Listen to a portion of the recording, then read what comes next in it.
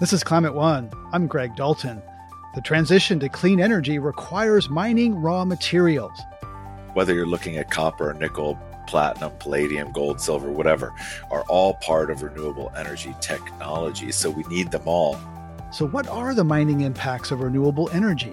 One of our biggest concerns has been not only the scaling up, but the scaling up without the adequate environmental and social and human rights safeguards. And whose responsibility is it to solve these problems? I think this is a real challenge and a problem for the first world. It is very clear that we cannot continue to dig our way out and into growth. We cannot continue to consume. Can we get clean energy without dirty mines? I'm Greg Dalton. In 2021, global sales of EVs more than doubled. This year, automakers are projected to make another huge gain, driven by soaring gas prices and more models with increased range. Getting away from gas-powered vehicles is essential to transition to a clean energy economy. But it's not all good news. Russia's invasion of Ukraine has disrupted global supply chains and roiled markets for nickel and other commodities used for renewables and batteries. And the supply chain isn't the only concern. The very practice of mining and processing raw materials is a dirty business. How can the world get the materials it needs to mitigate the climate crisis without creating other ecological disasters in the process?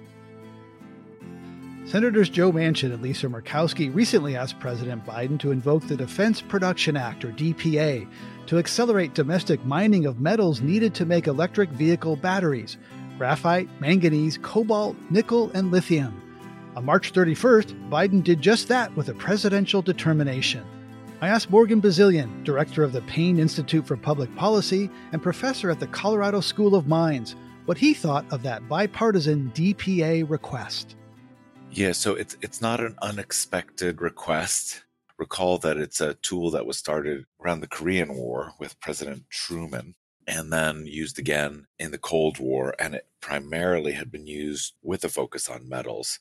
So in Korea for manufacturing for steel, and the Cold War after, I believe, aluminum and some other metals. So it's not out of bounds. I think the request makes sense. Murkowski especially, and Manchin, when they were chairs of the Senate Energy Committee, took a great deal of their time and policy attention on the aspects of critical minerals. As someone who rarely sees Republican and Democratic agreement on acceleration of the energy transition, I was just, on the surface of it, pleased to see a Republican and a Democrat influential senator say, we got to go faster on EV batteries.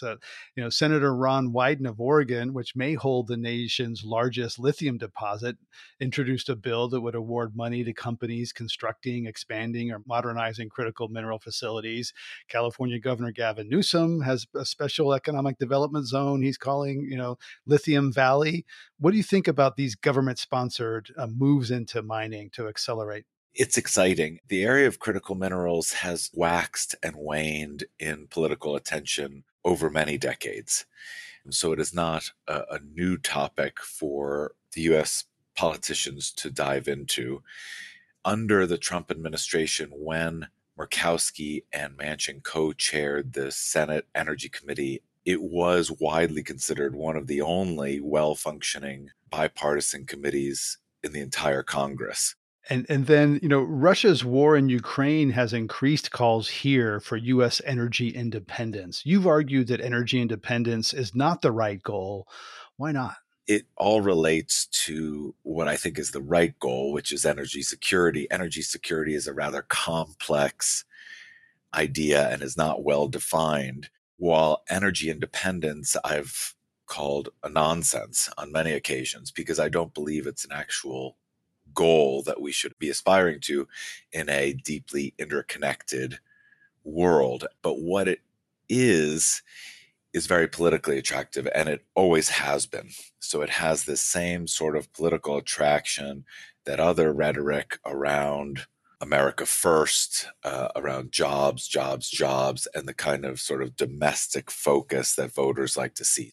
But when we look at the energy markets of today, and especially in light of all of the impacts that a war by Russia and Ukraine can have on energy markets, we see the tentacles and the connections of energy all over the world in supply chains and in markets and in governance. So to notionally aspire that the United States would be somehow independent of this connected system is the wrong goal. And the right goal there is some definition of energy security.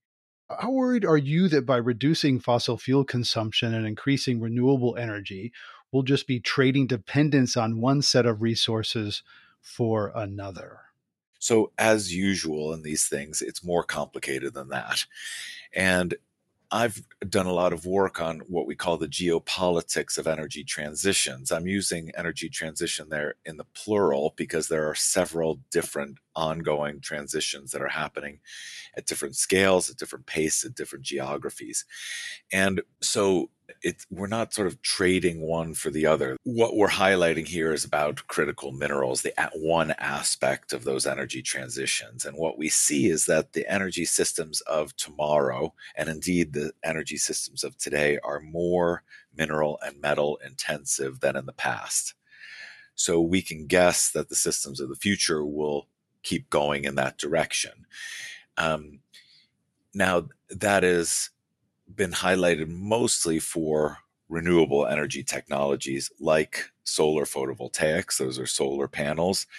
They have all kinds of different metals and minerals in them, from silver to steel to aluminum to more exotic things like cadmium and tellurium, to wind turbines and LED lighting. Especially electric vehicles have been highlighted because of their dramatic demand increases in their batteries. And those battery metals and minerals, especially on the cathode side, which are things like lithium and nickel and manganese, are front and center in commodity markets and in the imagination of politicians right now. And those are the same ones that we're talking about adding to the Defense Production Act.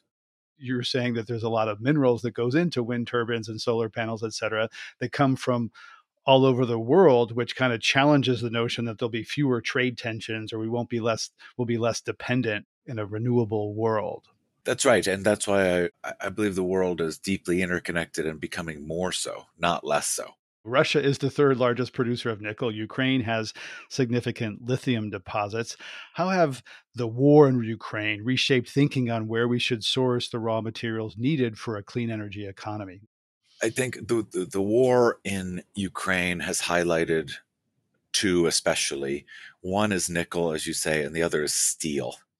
The nickel market has illuminated in the past couple of weeks some of the issues with these critical minerals.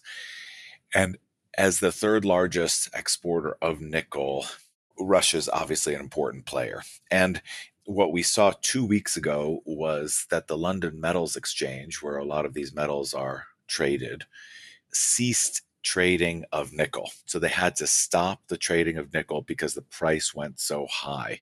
That trading stoppage took place over some time. In other words, it did not immediately come back. And so what that highlights, now it's not only because of the Russian invasion and issues of price on Russian nickel, but also because of some short selling squeeze that happened in the market. But what it highlights is that these markets are often very thin. Let's compare them to a global oil market, which is massive and liquid and has good price transparency and pretty good governance, where you and I could go on our phones right now and find the price in any of the three major traded zones in 10 seconds. That's not the same for almost any other commodity. And when we see that the governance structures and the how much we can trust the price discovery are also in question, then we have a lot of work to do as these markets become bigger and more important to fueling the economy. I can't get the image out of my head of children in the Congo hauling sacks of cobalt on their backs. I'm haunted by that. The New York Times did a series around the world on climate. Shouldn't we encourage mining in the US, Canada, Australia, where at least we have relatively decent labor and environmental regulations? Yeah, that's a terrific question, and that those images are indeed haunting. And let's break that down a little bit. First, it came to the minds of people in the United States largely because of these fairly recent reporting by the New York Times. Of course, the issue has been going on for decades, and so yes, it's deeply disturbing. The governance and the abuses that have been happening in all extractive industries, and indeed all industries, including trade, have been difficult for not for decades, but for centuries, of course. So this is not a new problem. Um, One of the complexities in the issue, especially of the DRC, Democratic Republic of the Congo, it is a country in sub-Saharan Africa. It has enormous resource wealth um, and very poor governance. That's a nice way of saying there's enormous amount of corruption and there's enormous amount of poverty. And so while the child labor issue is actually relatively small in the DRC in the cobalt industry, it's obviously deeply disturbing issue. That said, I can tell you that none of the parents of those children want them mining. So it is not some sort of choice to say, well, I'm going to put my child to work for no good reason. That is essentially, the DRC is close to being a failed state. If those children were not working and bringing in income, and that income from cobalt was not available, they could very well likely be starving to death. So along those supply chains, though, you brought up the DRC and cobalt, we also have other complex issues of governance.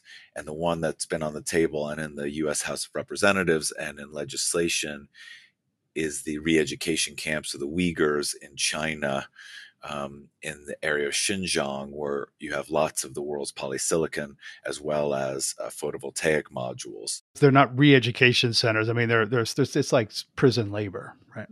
Yeah, I'm just using the sort of accepted diplomatic terminology, but there are these difficult supply chains that exist. That again, that is not a new phenomena, and we need to address each separately and with tools that provide some access to context of the issues. The Biden administration paused development of the Twin Metals mine near the Boundary Waters Canoe Area Wilderness in Minnesota. This is a prime example of the tensions between the administration's desire to foster domestic mineral production and their America the Beautiful plan, which is part of the 30 by 30, a global movement to conserve 30% of all lands and waters by 2030. So how do you see that tension resolving with wanting to have more domestic production and also wanting to set aside more ecosystems that can capture carbon and other benefits? Yeah, right. So these tensions and trade-offs exist, and they're sometimes, well, they're often difficult. And what I think is that, in response to your last question as well, moving to why shouldn't we just produce these things in the United States or Canada or Australia, where we know that the environmental and social and governance regulations are better. Well, to an extent, we can move that way, but what you see when you move that way is that you have different tensions, and those tend to be often under the banner of social license to operate. And what that means is that how these projects, especially extractives projects, but even things like putting up wind turbines in rural communities, have had enormous pushback by communities. And each community has a different set of values and societal pressures. And so each project goes through these same processes anew, essentially. There are principles and there are ways to engage that are better. One of the most important, I think, at the higher level is to make the trade-offs and tensions explicit. Yes. Acknowledge what we're doing rather than, because sometimes, bringing things, mining on shore means often people are concerned that putting it on indigenous lands or putting it in disadvantaged communities with less power. And that's often done. And it's not explicit. People know Well, it's that's happening. exactly right. So, Yeah. as in most things, the most difficult implications and impacts of projects and trade and the rest fall on the poor. And that's not just the poor in the United States, of course, it's the poor all over the world. So the mine you mentioned is right near the Boundary Waters Canoe Area Wilderness in Minnesota. It was looked for a lease for copper mining. The mining would have provided domestic source of minerals, absolutely crucial for decarbonizing the economy. Copper is front and center on the metals towards electrification. If you have any motor, any transmission line, electricity, it has copper in it. And the Biden administration canceled those 2 mining leases, which could be seen as a victory for conservation because they propose a 20-year moratorium, et cetera. But there's always these complex trade-offs, and the minerals in those mines would have been provided increasingly vital materials to shift to renewable energy and decarbonize the economy. And it would have bolstered the administration's own goals in the American Competes Act. And whether you're looking at copper, nickel, platinum, palladium, gold, silver, whatever, are all part of renewable energy technology. So we need them all. And so what I mean by making the trade-offs explicit is that the difficulties in that sort of both sides situation need to be laid out. Yes, it would have had a lot of implications on biodiversity and ecology and other things, but these pressures and these trade-offs are only increasing, not decreasing. According to the International Energy Agency, getting to net zero carbon emissions by 2050 would require 6 times more mineral inputs than today. And recycling only helps once all those extra tons of minerals are extracted, processed, and implemented. So it seems like we're on this path of doing a bunch of harm and then having to clean it up and recycle it later. Will mining always be inherently damaging to landscapes and ecosystems? Well, to a certain extent, the process of extracting these things from the earth is damaging to things nearby. That said, there are an enormous amount of technical and sustainability efforts in the mining companies and the mining industry and the education we provide at the Colorado School of Mines that makes mining have much less of an impact on surrounding communities, as well as biodiversity, as well as things like water quality, where now you can go in and make sure that those impacts are really very small. Now, of course, when you use those technologies and systems and processes that are established now and understood, sometimes they can cost more money than doing it the quote unquote old fashioned way. And so that has implications for investors. But yes, it can be done sustainably in most cases. In fact, a lot of the issues are not going to be coming from the impacts of mining itself, but from the processing of these ores into chemicals. And that is a key process where China absolutely dominates, and where you in the United States are going to have a very difficult time not only getting the permits, but getting the sort of social license to operate from communities to have these processing plants nearby. Yeah, and there's even a case to be made that those things ought to be closer to the people who are consuming those products so we understand the implications, and they can't be, put in some other country where we're distanced from it so we don't have to think about it. Professor, I'd like to ask, how fast is technology, particularly battery chemistry, changing? Are we overly worried about sourcing lithium and cobalt? Are we worrying about the wrong thing? And in a few years that there'll be other battery technologies out there that are less invasive and destructive? Yeah, look, there's little question that the technology development will happen. It will happen with nonlinearity and disruption, and so it's impossible to sort of say exactly. There's already quite a lot of chemistries that are looking to minimize, especially cobalt, in that cathode process. Will the lithium ion structure in general stay the dominant paradigm? Who knows? But we can say that if you've ever been to a research university, things don't move as quickly as the public imagination. Fundamental battery chemistries may look fairly similar for the next few decades. And so I don't think it's a matter of so much saying, well, we will just engineer out these problematic minerals. If anything, they'll shift to something else. And at the demand levels we're looking at in the short term, it looks like we're staying roughly in the paradigm we're in. And therefore, making the kind of trade-offs explicit, as you just said, is one way to go. I'm optimistic that we will navigate aspects of this elegantly and aspects of this not so elegantly. And so looking forward to chatting with you again. And thank you for having me on your program. Thank you, Morgan Bazilian. Thanks for coming on Climate One. You're listening to a Climate One conversation about mining materials for a clean energy economy. Coming up, as we move to electrify everything, how do we avoid trading one extractive economy for another? We're not going to be able to build, a truly robust and enduring clean energy future by replicating the mistakes of the fossil fuel economy that we're seeking to replace. That's up next when Climate One continues.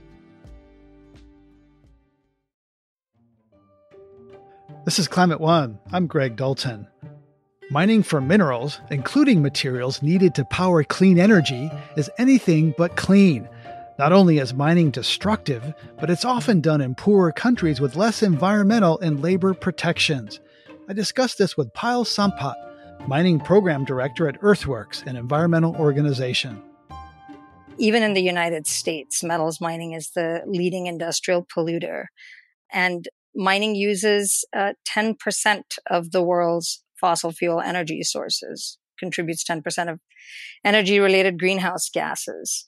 This is a sector with a significant environmental footprint. And there's also been disproportionate harm that's been incurred by Indigenous peoples, communities at the front lines of this extraction. So one of our biggest concerns has been not only the scaling up, but the scaling up without the adequate environmental and social and human rights safeguards. This doesn't have to be a set in stone. Our transition to a clean energy economy shouldn't be essentially replacing one form of extraction with another, replacing dirty oils and fossil fuels with dirty mining. We're not going to be able to build, a truly robust and enduring clean energy future by replicating the mistakes of the fossil fuel economy that we're seeking to replace. So you're saying continue mining because we need these minerals for this transition, just do it in a more clean and responsible way. You're not saying stop mining, don't dig stuff out of the ground. How can we obtain the minerals that we need for these battery technologies and the renewable energy technologies without having to dig enormous holes in the ground, without having the destructive activity that seems to precede these clean energy technologies? And in order to answer that question, and in order to really come to grips with some of these projections that we've been seeing for battery minerals such as cobalt, nickel, lithium, we commissioned some research by a team of researchers at the University of Technology in Sydney. And this is a group of folks who have, come up with scenarios for 100% renewable planet by 2050.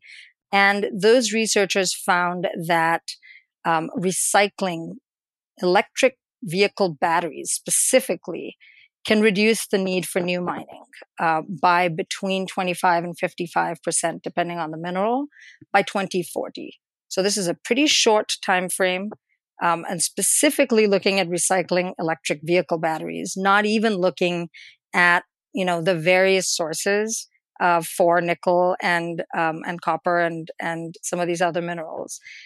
They're eminently recyclable, between 90 to 100%, depending on the minerals. So we need to be thinking not only about mining, but about alternative sources for these minerals.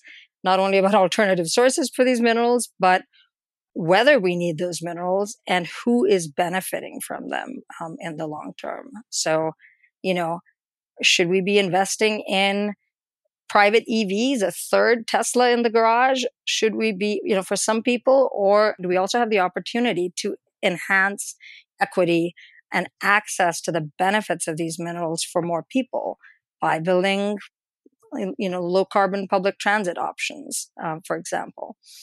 So there's sort of bigger questions than just which mine am I looking at in order to get this specific amount of cobalt or lithium. So I understand that, there's a lot of potential for recycling these batteries rather than new mining. And the World Bank does say in a report that recycling and reuse will have a role in meeting future mineral demand, but primary mineral demand from mining will still be needed, which raises the question, where should mining take place? Where it's most economical, which probably means less developed countries, or here in the US, where we generally have better labor and environmental regulations in place? I would like to propose the question should be, how should mining take place?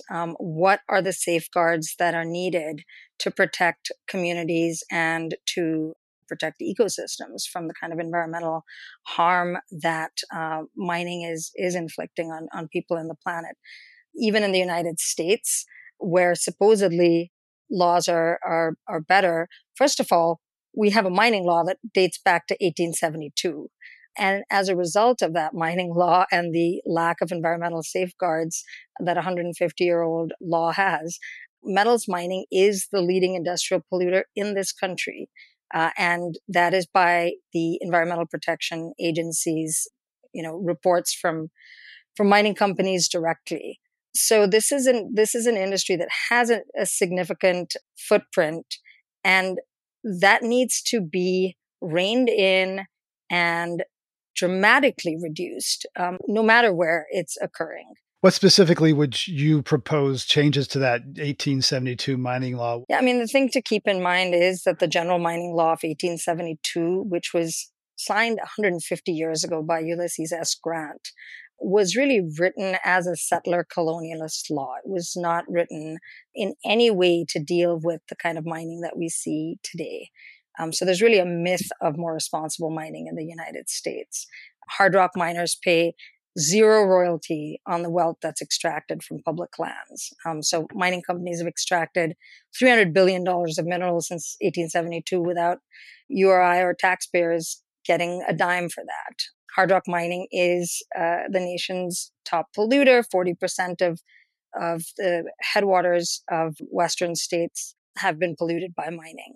And also another thing to keep in mind is it's not just the 1872 mining law. There are other environmental laws that have loopholes for mining. So mining has an exemption from the Clean Water Act, for example, which allows mining companies to dump their mine wastes into natural water bodies such as lakes and streams. So absolutely, without a doubt, reforming the 1872 mining law as well as the other laws and requirements that govern mining in the US, as well as parallel requirements globally, are essential.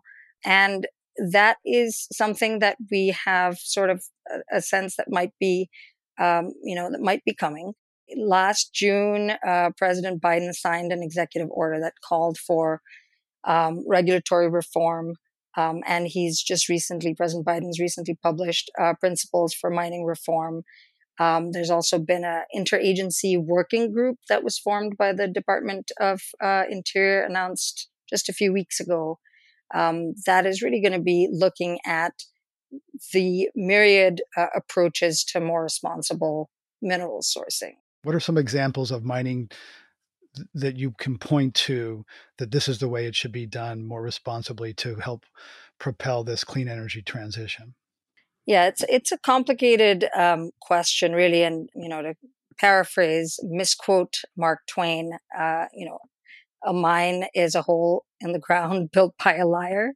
And really, if someone comes to you and says, here's a perfectly benign new mining technology that will just pluck minerals out of the earth without causing any destruction, you'd probably want to think twice about the veracity of that kind of claim.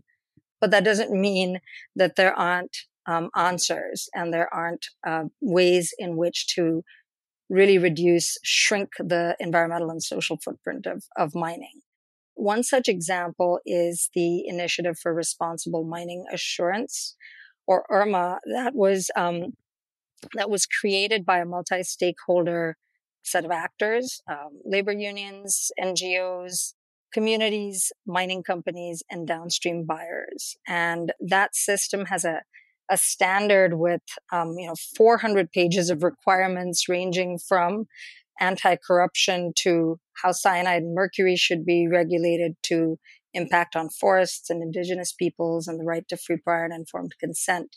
And it really lays out this a standard for more responsible mining where mining must or is already occurring.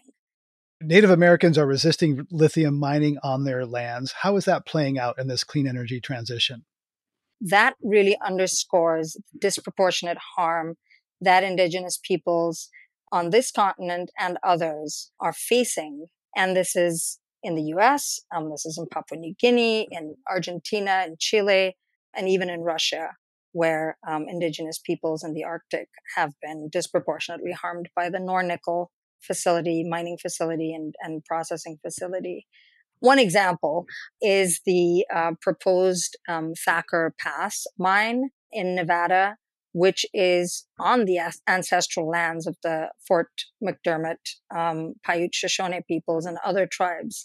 Another example is in Arizona, where there's a proposed lithium mine on Hualapai lands. So those are directly on the reservations of indigenous peoples. And let's not forget that the U.S. West we're on the territories of the original peoples of this land. Everything in this country is, essentially, land that was unceded from indigenous people. Europe is ahead of the United States in the race to clean up and decarbonize its economy. It's also out front on batteries. Her European proposal would establish carbon footprint rules, minimum recycled content, performance and durability criteria for EV batteries. Is Europe on the right track, in your view, in terms of electric mobility? Yes, I think the European Union's battery legislation is a really good example of how and ways in which we can tilt the balance in favor of circularity and recycling and away from extraction. And it's really time for the United States to catch up with the EU and elsewhere in terms of modernizing our legislation and requirements for more responsible circular economy. So to sum up, if we agree that in order to address the climate crisis, we need some amount of new materials, what is the best way, or at least the least bad way, to get those minerals? There's going to have to be a combination of circular economy, recycling, and secondary sourcing, which can displace up to 55% of new mining demand. And where new mining is occurring, we need far stronger regulations and laws to protect communities and the environment. One of the pillars of that should be the free, prior, and informed consent of indigenous peoples, which is something that's enshrined in international law. But we cannot build a clean energy future on a dirty minerals supply chain. Payal Sampot is Mining Program Director at Earthworks. Payal, thanks for sharing your insights on this transition for the new energy economy. Thank you, Greg. As we've mentioned, developing a domestic source of lithium will be a key part of the transition to electric vehicles. But a planned lithium mining project in Nevada has touched off a controversy over its negative impact on the local habitat, adjacent communities, and cultural sites that native tribes consider sacred. As Aman Azar reports, a coalition of environmental groups, local activists, and indigenous tribes is pushing back against the multi-billion-dollar project. At the base of Nevada's Montana Mountains, underneath acres of old-growth sagebrush, lies one of the world's largest lithium deposits. Lithium Americas, the mining company, plans to develop this site into an open-pit mine to extract an estimated 66,000 tons of lithium a year, a key element for our renewable energy transition. But the plan to mine the area known as Thacker Pass has met stiff resistance from activists, tribes, ranchers, and residents who see the lithium extraction as a new gold rush. The farmers and ranchers are really concerned about water pollution, air pollution, and hundreds of semi-trucks on these rural, quiet roads going through their communities. The native communities are very concerned about harm to sacred sites. That's Max Wilbert, an environmental activist who's leading the campaign Protect Thacker Pass. It's an incredibly beautiful place. It's truly a wild corner of the country. And these are the types of places that are increasingly threatened by lithium mining and other types of extraction, as well as green energy sprawl. The open-pit mine will be almost 400 feet deep, more than 2 miles long, and half a mile wide. The company anticipates the mining activity will last for nearly 50 years. Its annual carbon dioxide emissions will equal that of a small city, and it's expected to consume close to 2 billion gallons of water annually in a region experiencing extreme drought. After the mining permit was approved in January 2021, 4 environmental groups filed a lawsuit saying the mining operation imperils precious habitat for species, including pronghorn antelope, golden eagles, and migratory birds. Thacker Pass project has one of the most poorly drafted environmental impact statements that I've seen. The process was rushed through pretty quickly. John Hatter is director of the Reno-based Great Basin Resource Watch, which is a plaintiff in the lawsuit along with 3 other regional environmental nonprofits. He says the Bureau of Land Management fast-tracked the environmental impact study under a Trump administration order, leaving many questions unanswered. It allows water pollution at the site. It affects wildlife, especially sensitive species like sage grouse and migratory species, eagle. There's also cultural values to the site which are not fully explored in the EIS as well. So we challenged many aspects of the project. There was a lot of lack of discussion on what are the effects of the mine and how are they going to be mitigated. Hatter said the mining activity will affect nearby communities and pollute groundwater for a very long time because of the toxic waste from lithium processing stored on-site indefinitely. Lithium Americas says all processed water will be recycled for on-site use, which would also help cut down on the use of groundwater. The company also says it established a fund in 2017 to develop revegetation technologies to reclaim the impacted land. For Hatter, an antiquated law that considers mining the highest and best use of the land is also part of the problem that needs urgent fixing. The 1872 mining law, just the number 1872 should be striking. That's, we're talking about 150 years. It was a very aggressive period of extraction. If there was a community that lived there, like say it was an indigenous community, they just basically pushed them off the land and said, well, I have a claim here because I found gold. Indigenous tribes from the area have also joined in the legal fight to stop the mining from going forward, arguing it would disturb and desecrate the cultural and prayer sites that include ancestral remains. Michonne Eben is a member of the Reno Sparks Indian Colony. When there was a gold and silver rush, it annihilated and hurt our ancestors. And now that if we're going to have this new lithium rush, we need to do this appropriately and right. And Native American people need to be at the table and to understand that we have a role to play in the decision making when it comes to our traditional cultural properties. She says the U.S. government did not make an effort to meaningfully engage and consult the tribal governments and rushed the project at a time when Native tribes were hit hard by COVID. We joined the litigation so that we can protect this area, we can protect the sacred, we can protect our medicines, our water, our foods, and the beautiful species. All the species are out there. Electric vehicles are expected to make up 40 to 50% of all auto sales in the United States by 2030, and the Biden administration has called the investment in EVs a race for the future. But activist Max Wilbert says green energy transition will not be successful without reining in consumer culture and the extractive industries that prey on poor but resource-rich communities. We're not going to buy our way out of this crisis, and electric cars aren't a real solution. We need to stop consuming in order to solve this crisis that we're facing, because it's not just global warming. There's also the biodiversity collapse, the oceanic dead zones, the plastics in the ocean, the chemical pollution, a huge slew of issues, all coming together. As the courts weigh the case, the Protect Thacker Pass campaign and people of the Red Mountain tribe are calling on Interior Secretary Deb Haaland to intervene and stop the mining project. We're not going to give up, and ultimately that's because we love this place. We love this land, and we believe that it deserves integrity, it deserves protection. Lithium Americas is expected to start working at the mining site within the coming months. Environmental activists and native tribes are hoping the court will decide the case before that and hopefully rule in favor of preserving Thacker Pass. For Climate One in Washington, D.C., this is Aman Azhar. This is Climate One. Coming up, how are equity issues being addressed in the extraction of metals and minerals? But the challenge is for the first world is, what is it that you're willing to give up in terms of comfort, as opposed to how do we maintain our systems, ecological systems, to ensure they continue to function? That's up next when Climate One continues.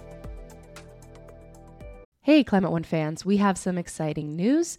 We are now on Patreon. That means that you, as a subscriber, can get access to Climate One episodes free of ads interrupting your listening experience. For just $5 a month, your Patreon membership also gets you access to our Climate One Discord channel, where you can discuss the episode with other Climate One fans and begin to build your own climate community.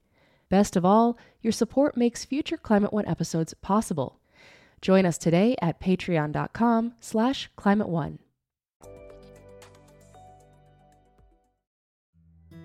This is Climate One. I'm Greg Dalton. We're talking about mining raw materials for a clean energy future.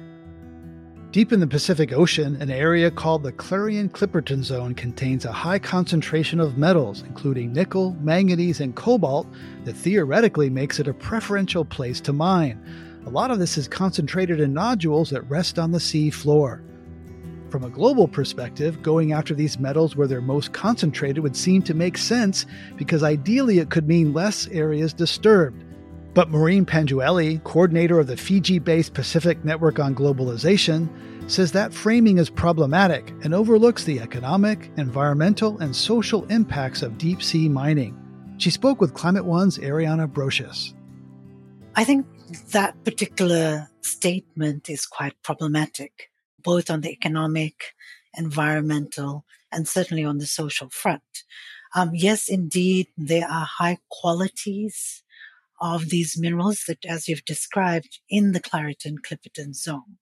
But we know now that the scientific evidence around impacts is certainly quite evident, that deep sea mining will disturb ecosystems that have taken millions of years to develop and grow, and we would destroy that. The damage would be irreversible. Those kinds of costs have not been factored in, so that you haven't internalized those costs into your economic argument around the benefits. And the global community still hasn't agreed on an effective way to share the wealth, economic wealth of the resources yet. So what is known about marine carbon sinks and how deep sea mining could disrupt them? The ocean is now considered a carbon pump, and it operates in two ways. There's a biological pump, which really looks at how the ocean sequesters carbon from the air through food web or the food system, and how it deposits it onto the seafloor. And then the second part of the carbon pump is the physical ocean circulation, the currents themselves, warm water, cold water, and the mixing of that. And so the ocean today is considered one of the most stable carbon pumps.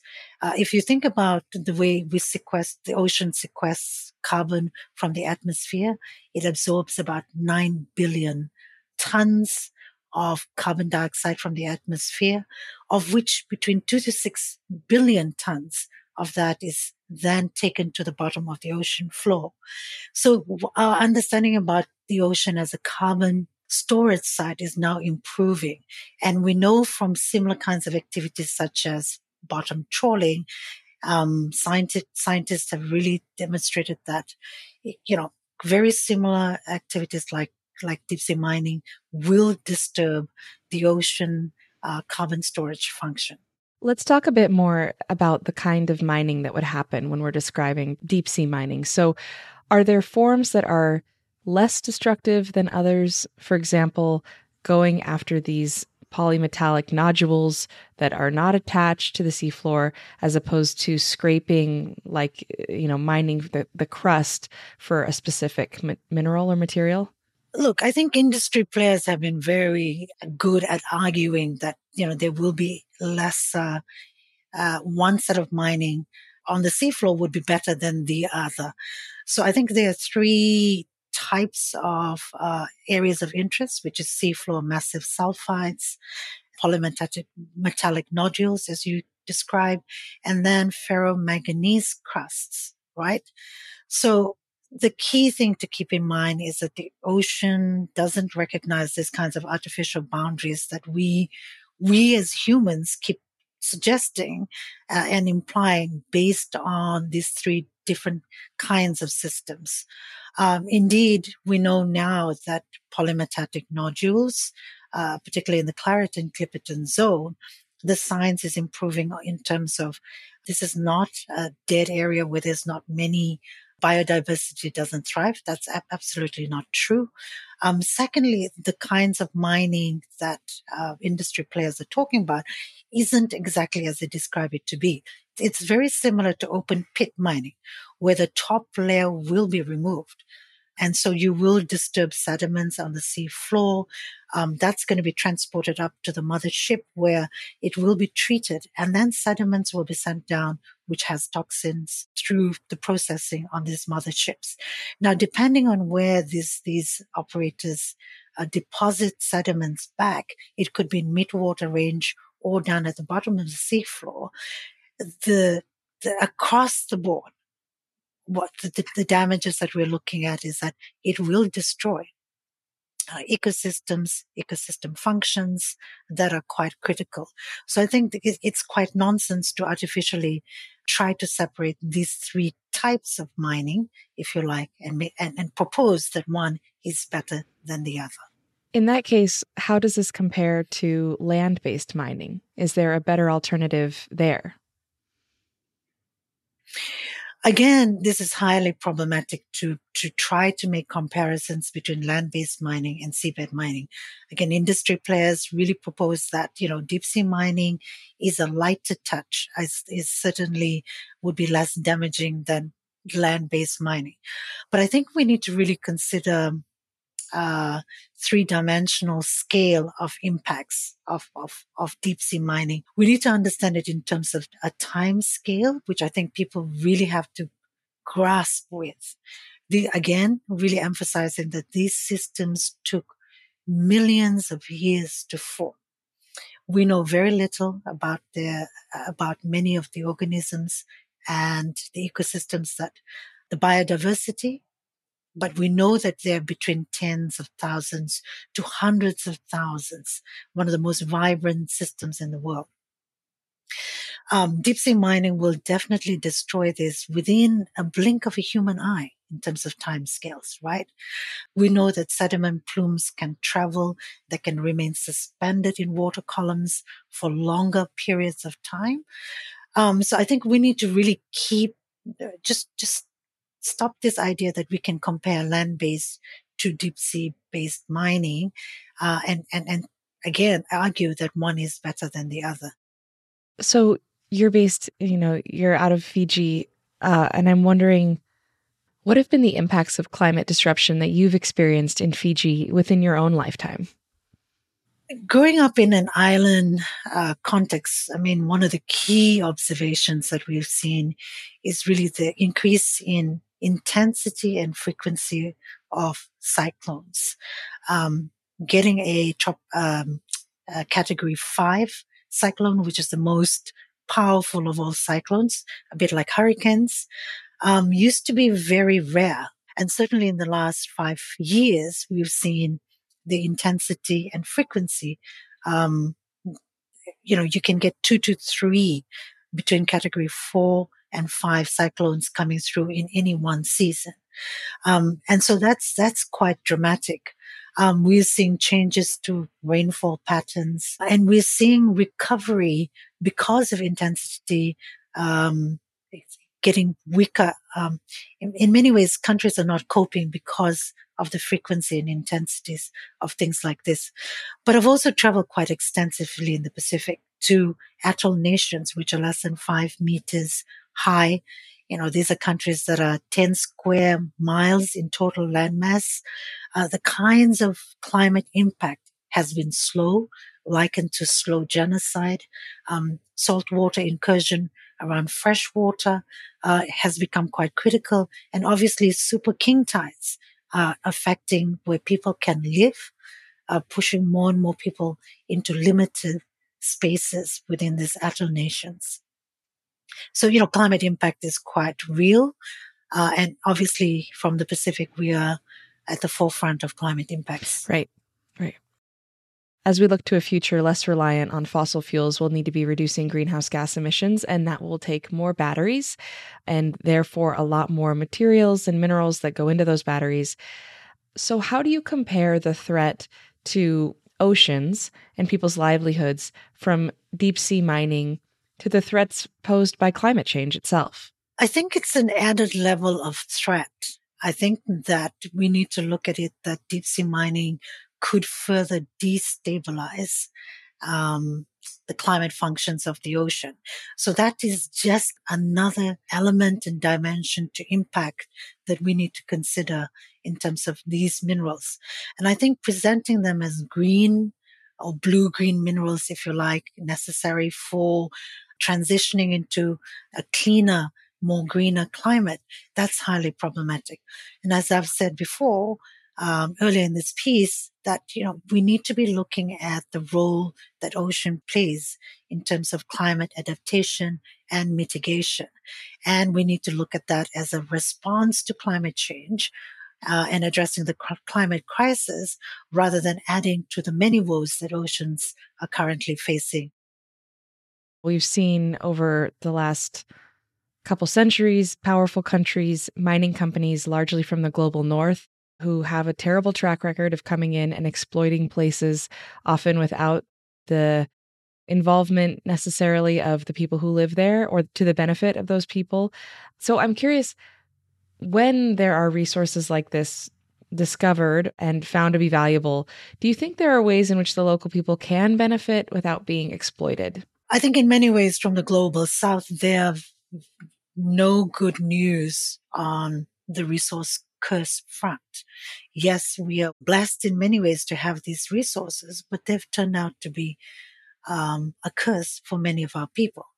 A country like Papua New Guinea, which hosts and is home to the second largest copper mine, or Papua, the land of Papua, is host to numerous mines and mining interests on land.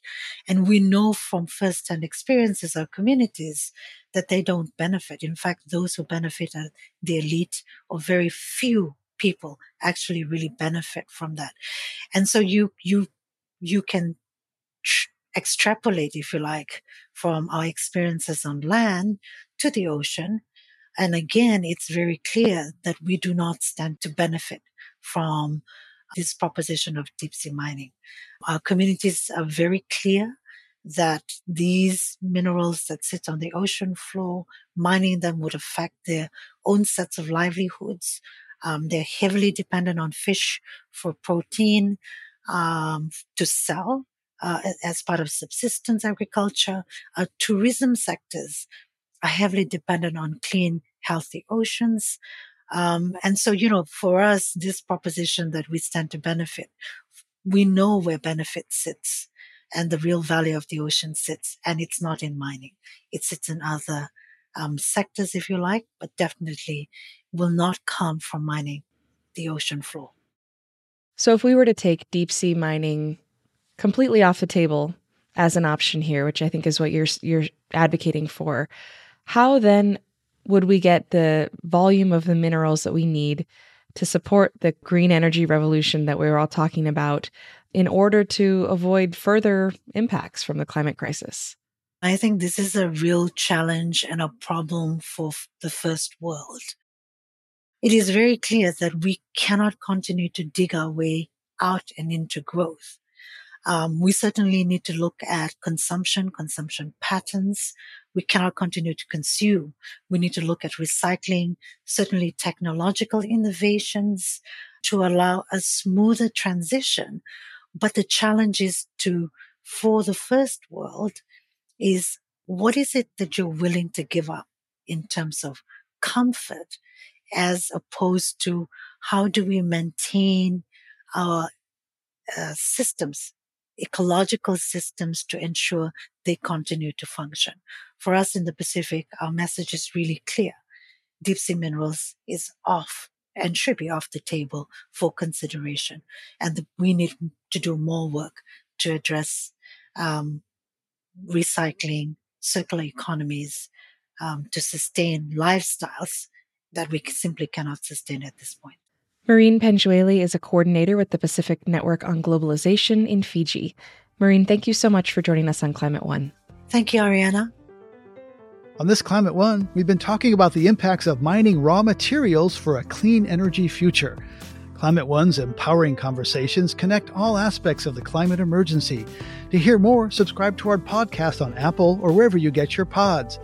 Talking about climate can be hard. Sometimes it's awkward, difficult, even depressing. And it's critical to addressing the climate emergency. Please help us get people talking more about climate by giving us a rating or review, or better yet, telling a friend. It really does help advance the climate conversation. Brad Marshland is our senior producer. Our producers and audio editors are Ariana Brocious and Austin Colon. Our audio engineer is Arnav Gupta. Our team also includes Steve Fox and Tyler Reed. Our theme music was composed by George Young. Gloria Duffy is CEO of the Commonwealth Club of California, the nonprofit and nonpartisan forum where our program originates. I'm Greg Dalton.